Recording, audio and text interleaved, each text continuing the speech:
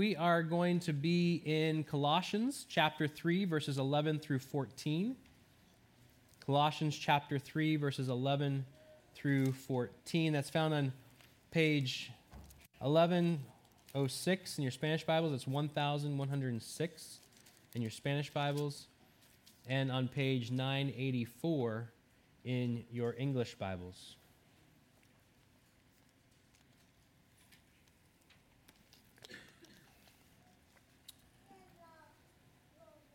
Despite these notable exceptions, I must honestly reiterate that I have been disappointed with the church.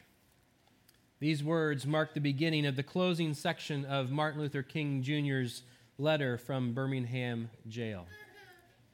He continues, "I do not say that as one of those negative critics who can always find something wrong with the church. I say it as a minister of the gospel who loves the church, who is nurtured in its bosom, who has been sustained by its spiritual blessings, and who will remain true to it as long as the cord of life shall lengthen." He goes on a bit later. "I have traveled the length and breadth of Alabama, Mississippi, and all other southern states. On sweltering summer days and crisp autumn mornings, I have looked at her beautiful churches with their spires pointing heavenward. I have beheld the impressive outlay of her massive religious buildings. Over and over again, I have found myself asking, who worships here? Who is their God?" He continues, "Yes, these questions are still in my mind. In deep disappointment, I have wept over the laxity of the church. But be assured that my tears have been tears of love. There can be no deep disappointment where there is not deep love. Yes, I love the church. Yes, I see the church as the body of Christ. But oh, how we have blemished and scarred that body through social neglect and fear of being nonconformist." These are the words of a man who gave his very life for equality in society, but even more, he longed to see unity in the body of Christ, the church. This morning we come to a similar longing in the Apostle Paul. He longed for the body of Christ, the church, to display the glories of the unity that we have in Christ Jesus, the cross-cultural beauty and glory of the church. While we have seen and experienced great strides in this country and in the church, we must be honest and say that we're still not there yet. We still have not yet seen what the Apostle Paul, what Jesus himself sought and desired for the church. Let's read Colossians 3, 11 through 14. Again, found on page 1106 in your Spanish Bibles and page 984 in your English Bibles. "Here, there is not Greek and Jew, circumcised and uncircumcised, barbarian, Scythian, slave, free. But Christ is all and in all. Put on then as God's chosen ones, holy and beloved, compassionate hearts, kindness, humility, meekness, and patience, bearing with one another. And if one has a complaint against another, forgiving each other as the Lord has forgiven you, so you also must forgive. And above all, put on love, which binds everything together in perfect harmony." Let's pray. Lord God, we thank you for your word. We thank you that you have called us together. You've called us together to worship you, to love you, to serve our neighbors. You've called us together to do this, reflecting the cross-cultural beauty of your creation, of your people. Lord, we pray that as we look at your word today, as we hear your word, as we study your word, Lord, that we would be not just transformed by it, that we would be conformed to it. Lord, that we would live it, not just believe it in our minds, we would know it in our hearts, and it would emanate into every aspect of our being. Lord, we pray this in Jesus' name. Amen. If you're visiting with us this morning, we're finishing a series titled We Are Family. What does it mean that we as Covenant Community Church are called together by God to worship, love, and serve? Last week, we addressed the fact that we are called together by God to serve, and we were reminded that our love overflows into our service. And we saw from Matthew chapter 20, verses 17 through 34, that even as Jesus came not to be served but to serve, his disciples are called to serve. We saw the service of Jesus. We saw what he can only accomplish in his service, which is his atoning sacrifice for us. And we also saw in his example how we are to serve others, and the service that we as his disciples are to provide. This week we wrap up our series by looking at what does it mean that we express being called together by God to worship, love, and serve as a cross-cultural community. Now, some, when you say this cross-cultural community, some would say that us and other churches that are seeking to be cross-cultural, that we're doing this because this is what the culture wants, or it's cool and hip. Just as an aside, anyone who says that, I don't think has actually experienced how difficult it is to serve and to love and to create a cross-cultural community.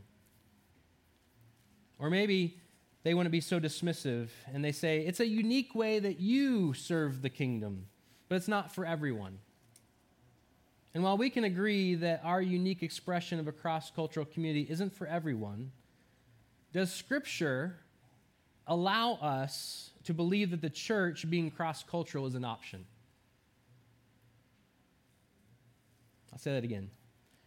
While our unique expression of a cross-cultural community isn't for everyone, does Scripture allow us to believe that the church being cross-cultural is an option? When we look at Scripture and come to this question, we must ask ourselves, do we believe that we live in a new reality of family? Do we believe that the gospel has created a new reality of family, the church?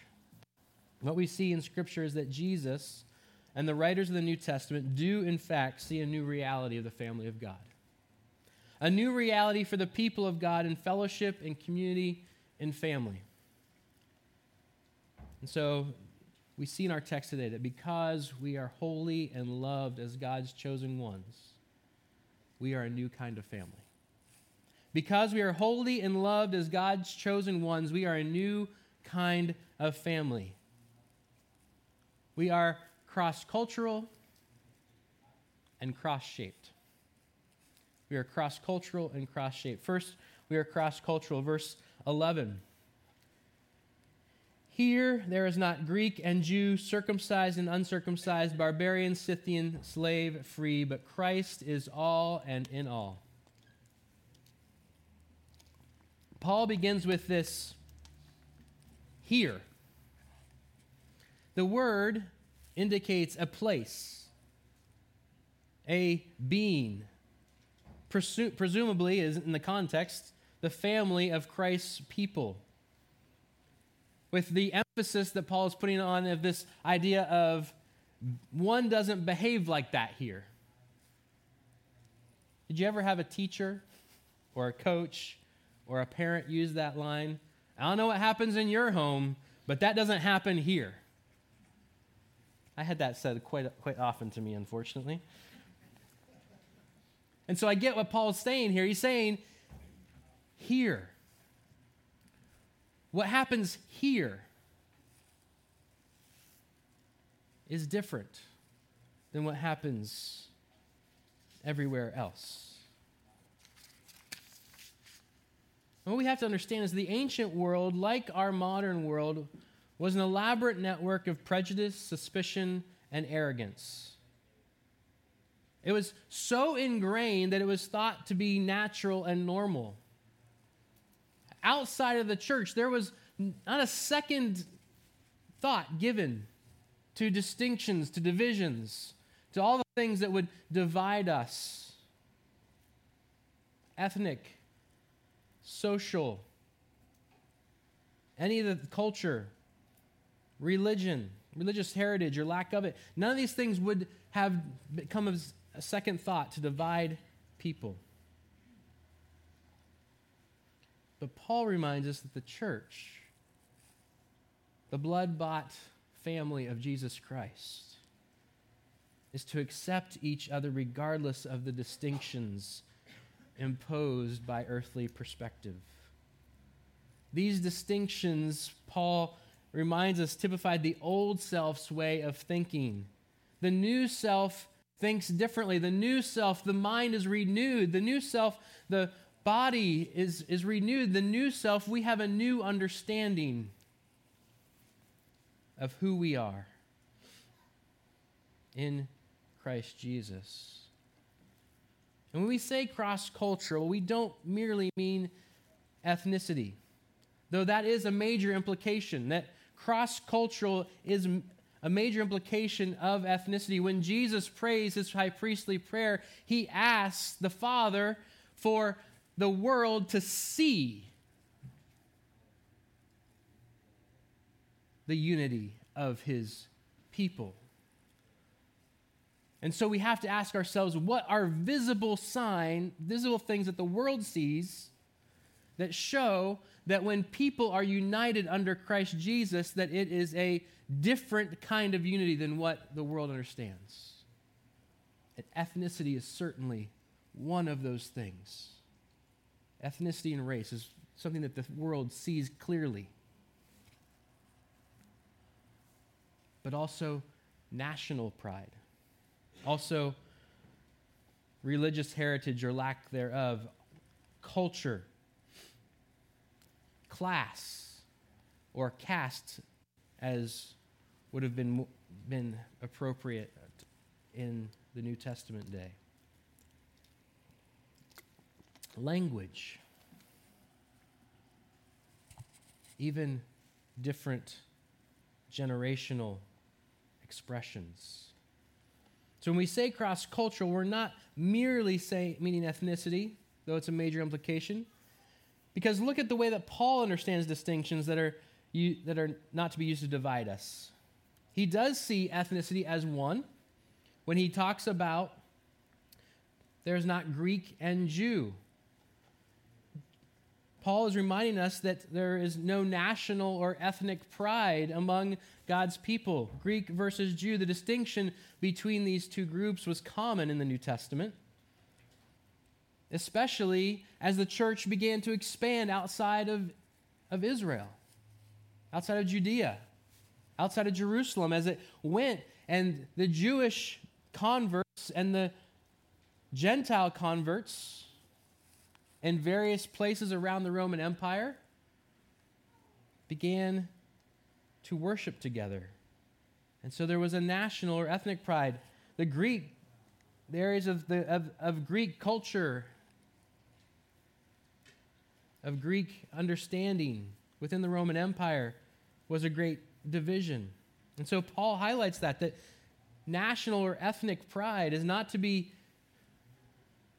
something that divides us among God's people. He also points out a religious heritage or lack thereof when he talks about the circumcision versus uncircumcision. As you'll know, the Jews were circumcised. It was the sign that God had placed on the people of Israel. And the Gentiles were uncircumcised. And so there was this constant debate, this constant arguing among God's people over the distinction and whether Gentiles who became believers in Christ needed to be circumcised. Paul goes on to talk about culture, that culture shouldn't divide us. Barbarian and Scythian, these were not in opposition to each other, but they both kind of expressed a culture that was thought to be cruel and uncivilized. That when Paul brings them up, this would have been folks that the Greeks and the Jews both could agree that they could look down on. The barbarians and the Scythians. Because look how uncultured they are. The final category that Paul gives us is a class or caste system when he points out slave or free. Paul's reminding us that all of these distinctions, while they are distinctions of the reality of our world, are not distinctions. They're to bring division among God's people. And all these categories, all these ways that Paul teases this out, are categories that in some way have different, quote, cultures. But there are more. As I said before, generations can have different cultural expressions. We were just trying to explain to our kids the other night what boomer and Gen X and millennial and Gen Z, what all those different things mean, and what is that? How does that look in terms of there's differences in how we view life and experience life, and some of the cultural things that we either are trying to hang on to or letting go of, and all these different ways in which our generational differences have cultural expressions. Language, in some ways, though not in every way, distinguish cultures. And so we see a lot of those distinctions that Paul is talking about here just within our own body of believers here at Covenant Community Church. We have many nations represented. Many nations represented. We have different ethnicities.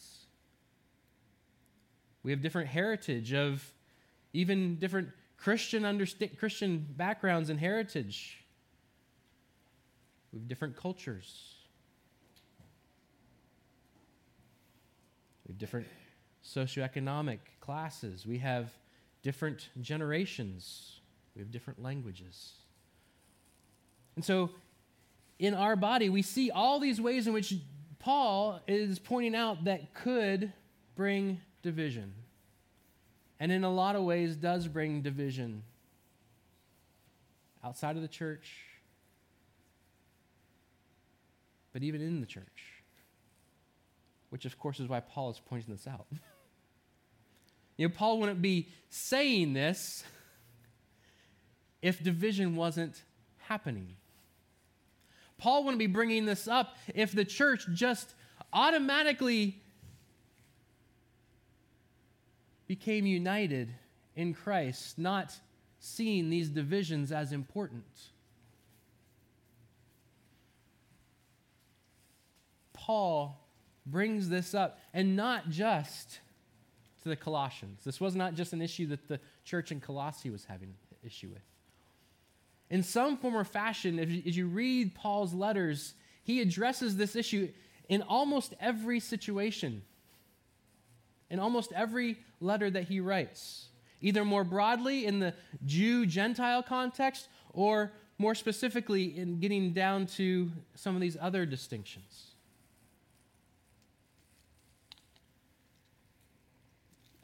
The Church of Jesus Christ, the blood-bought family of Christ,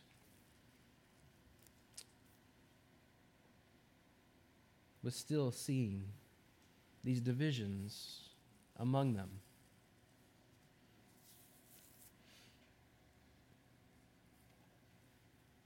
And Paul says the Church of Christ, the family of God, is to display the reality that those things of culture that divide us outside the church have been abolished in Christ.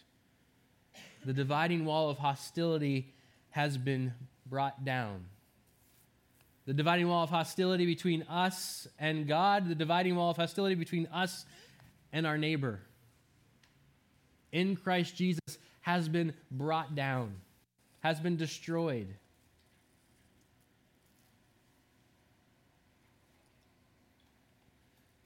And we see here that only a Christology as fully insistent as Paul's on both the divinity and humanity of Jesus Christ can support this claim that in him there can be no barriers between human beings. Paul says here, there is not Greek and Jew, circumcised and uncircumcised, barbarian, Scythian, slave, free, but Christ is all and in all. It is this deep Christology of Jesus Christ being in all and being all and in all that Paul can say with expectation, with hope, with a sense of command that this is not to be in the church of Jesus Christ. That we are to be a cross-cultural expression of God's people. Now, our ethnic, our racial, our national, our social, our gender distinctions remain. They don't just disappear. They no longer divide us. In fact, for us to think that they just disappear would actually be to go against God's good created order. God created us with these distinctions. God created us with racial and ethnic diversity, with cultural diversity. We see in Revelation that God even says that at the end of days, the different cultures will bring in to the kingdom all the glories of the culture, of their cultures. All those things which are good and pure and just and right.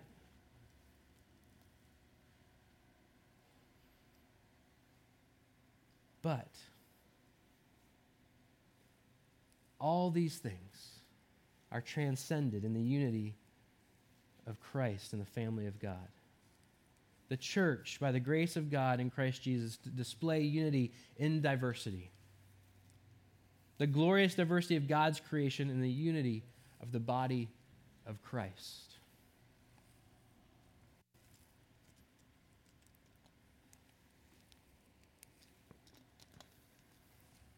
I don't know about you, but that's one of the joys about what God is doing in and amongst us as his people. That we get to experience both Spanish speakers and English speakers, those from Peru and Mexico and Guatemala and the United States and whatever other countries are represented at any given time in our gathering. That the beauty of God's diversity is experienced and seen in unity. In unity in Christ Jesus.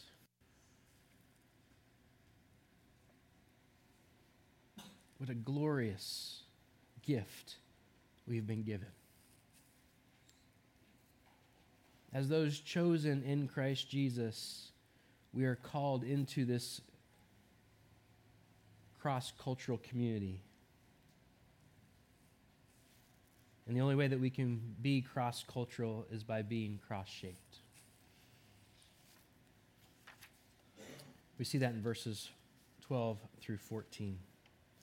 Put on then as God's chosen ones, holy and beloved, compassionate hearts, kindness, humility, meekness, and patience, bearing with one another, and if one has a complaint against another, forgiving each other as the Lord has forgiven you, so you must forgive. And above all, put on love, which binds everything together in perfect harmony. Paul begins verse 12 by saying, put on. And Paul is using this image of clothing. It's almost as if the church is like a fine clothing store and Jesus is the designer. I don't know how many of you like to watch those, designer shows. But Jesus is the one who wins every time, right? He wins those every time. He has designed the most beautiful garments. And the church is his fine clothing store that he's inviting us into. And he's designed this beautiful clothing for people to put on.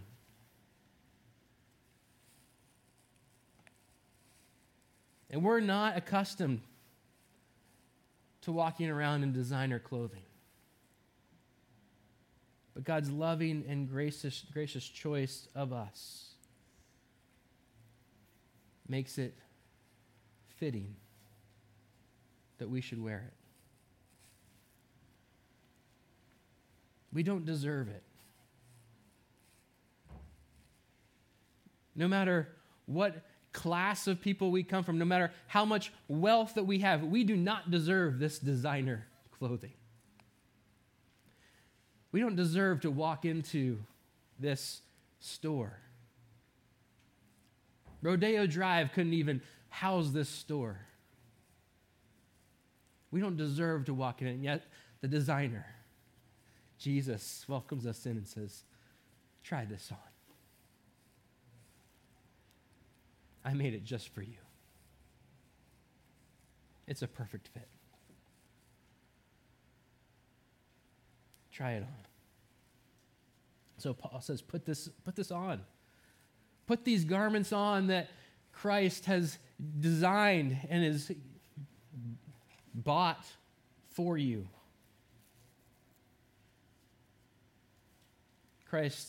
Paul has uses this imagery throughout of putting on the new self. And he says now you're to put on specific characteristics of this new self. These are the characteristics of the new self, Paul says. Compassionate hearts. Seeing others as they truly are. Kindness. As I was studying, I came across this definition of kindness, which I had to share because it's such a beautiful picture. Archbishop Trent, who is the prime mover behind the Oxford English Dictionary, says that the Greek word here translated kindness is a lovely word for a lovely quality. It's used to describe wine, which has grown mellow with age and has lost its harshness. It is used by Jesus to describe his yoke. My yoke is easy or kind. It is listed in Galatians 5:22 as the fruit of the Spirit. It is a quality of God himself. In Romans chapter 2, verse 4, we read that God's kindness leads us to repentance. And so we are to put on kindness. We are to put on humility.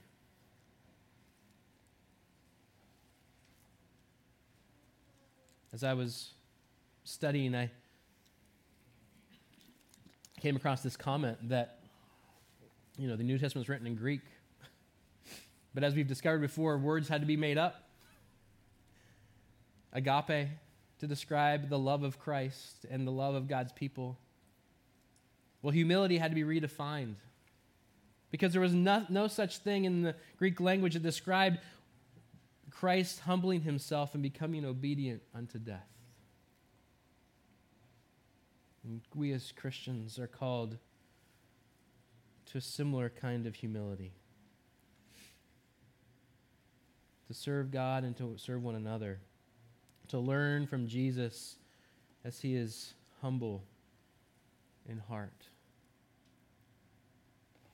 We're to put on meekness or gentleness, which is defined as strength under control. Numbers chapter 12, verse 3 says that Moses was the most meek man on the earth. And yet we see throughout Moses' life that he has this often, not always, strength under control. We're also to put on patience, long-suffering in the face of insult or injury. It's also another one of the fruits of the Spirit. bearing with one another, and forgiving each other as the Lord has forgiven you. You notice that Paul talks about these things that we are to put on: compassionate hearts, kindness, humility, meekness, patience. And then he reminds us that we are to bear with one another and forgive as our Lord has forgiven us. These are actions of God's people in response to what has been done to us. Out of the same love and compassion, kindness, humility, meekness that the Lord Christ Jesus has shown us. And then Paul says, above all else, put on love. Put on agape. Literally, put on the sacrifice of Christ. Right? All these things, all these garments that we are to put on, these compassionate hearts, kindness, humility, meekness, patience. We're to put on over those the greatest garment, which is love. The love of sacrifice. Put on agape.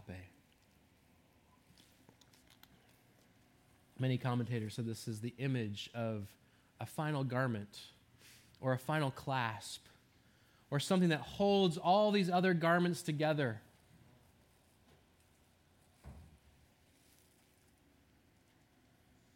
It binds all of these together in Christ Jesus. But as I sat with this, all of those things, all that idea of this final garment, this final clasp, is all well and good. But what captivated me was the idea of putting on agape, putting on the sacrifice of Christ. And the only way that we can put on the sacrifice of Christ is because Christ, while we were alienated from him, while the dividing wall of hostility was as high as it would ever be, Christ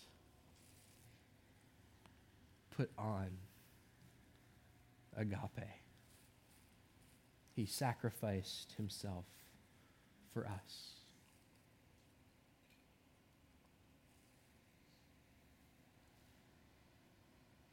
He binds it all together. His sacrifice covers all. The blood-bought family of God. His sacrifice covers us.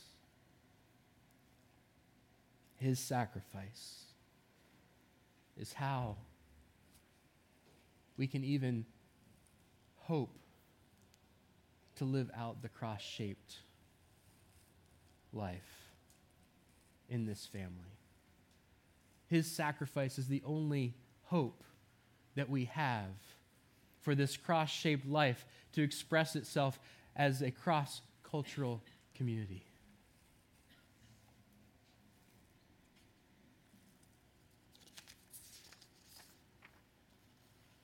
As we think about this cross-shaped family,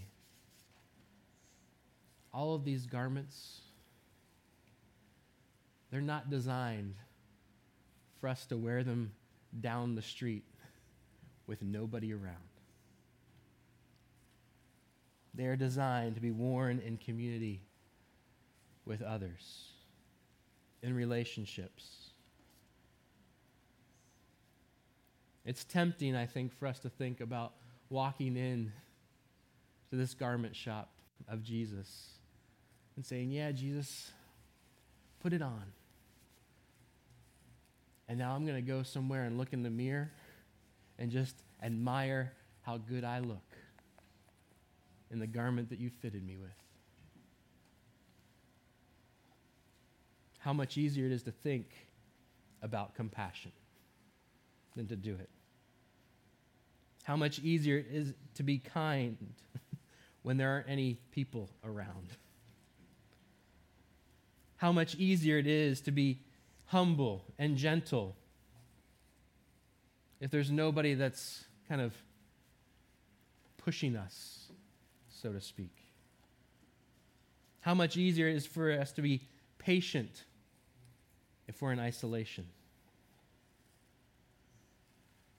But Paul says that's not the way it works. Jesus says that's not the way it works.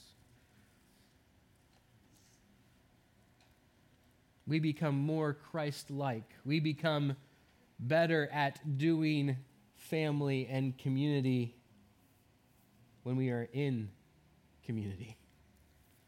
When we are in our churches, in our families, among our associates, in your schools or dorm rooms, in your church, in wherever it is that we are located, we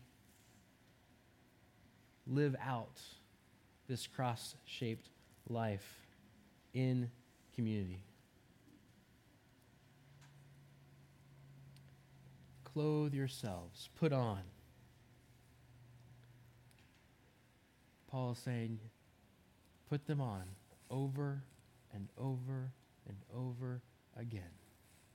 It's a daily putting on in Christ Jesus. It's a daily putting on. You know, I have a friend who sent me a joke this morning. He's like, happy Groundhog's Day. Do you feel like you do this same thing week after week after week after week? Yes. We do this thing we call gathered worship. We call church week after week after week after week. One, because Jesus is worthy of us gathering week after week after week after week to praise him and thank him. Because God is week after week, the Father blessing us week after week after week.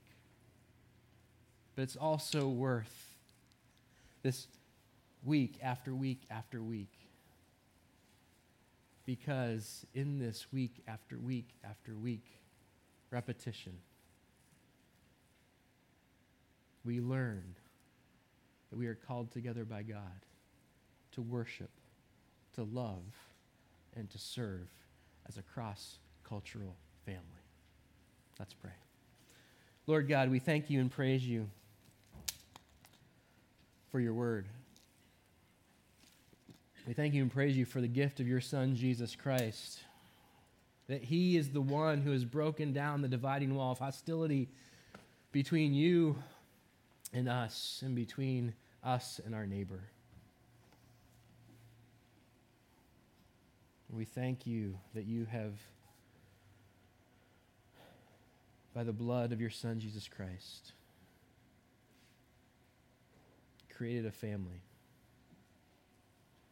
from every tribe, tongue, nation, and people. And that, Lord, you desire for us to begin to experience that unity and diversity now as we await the fullness of it before your throne. Lord, help us by your Spirit to walk in your ways, to put on the garments that you have beautifully designed for us, that we might be a family that displays and reflects your glory. In Jesus' name we pray. Amen.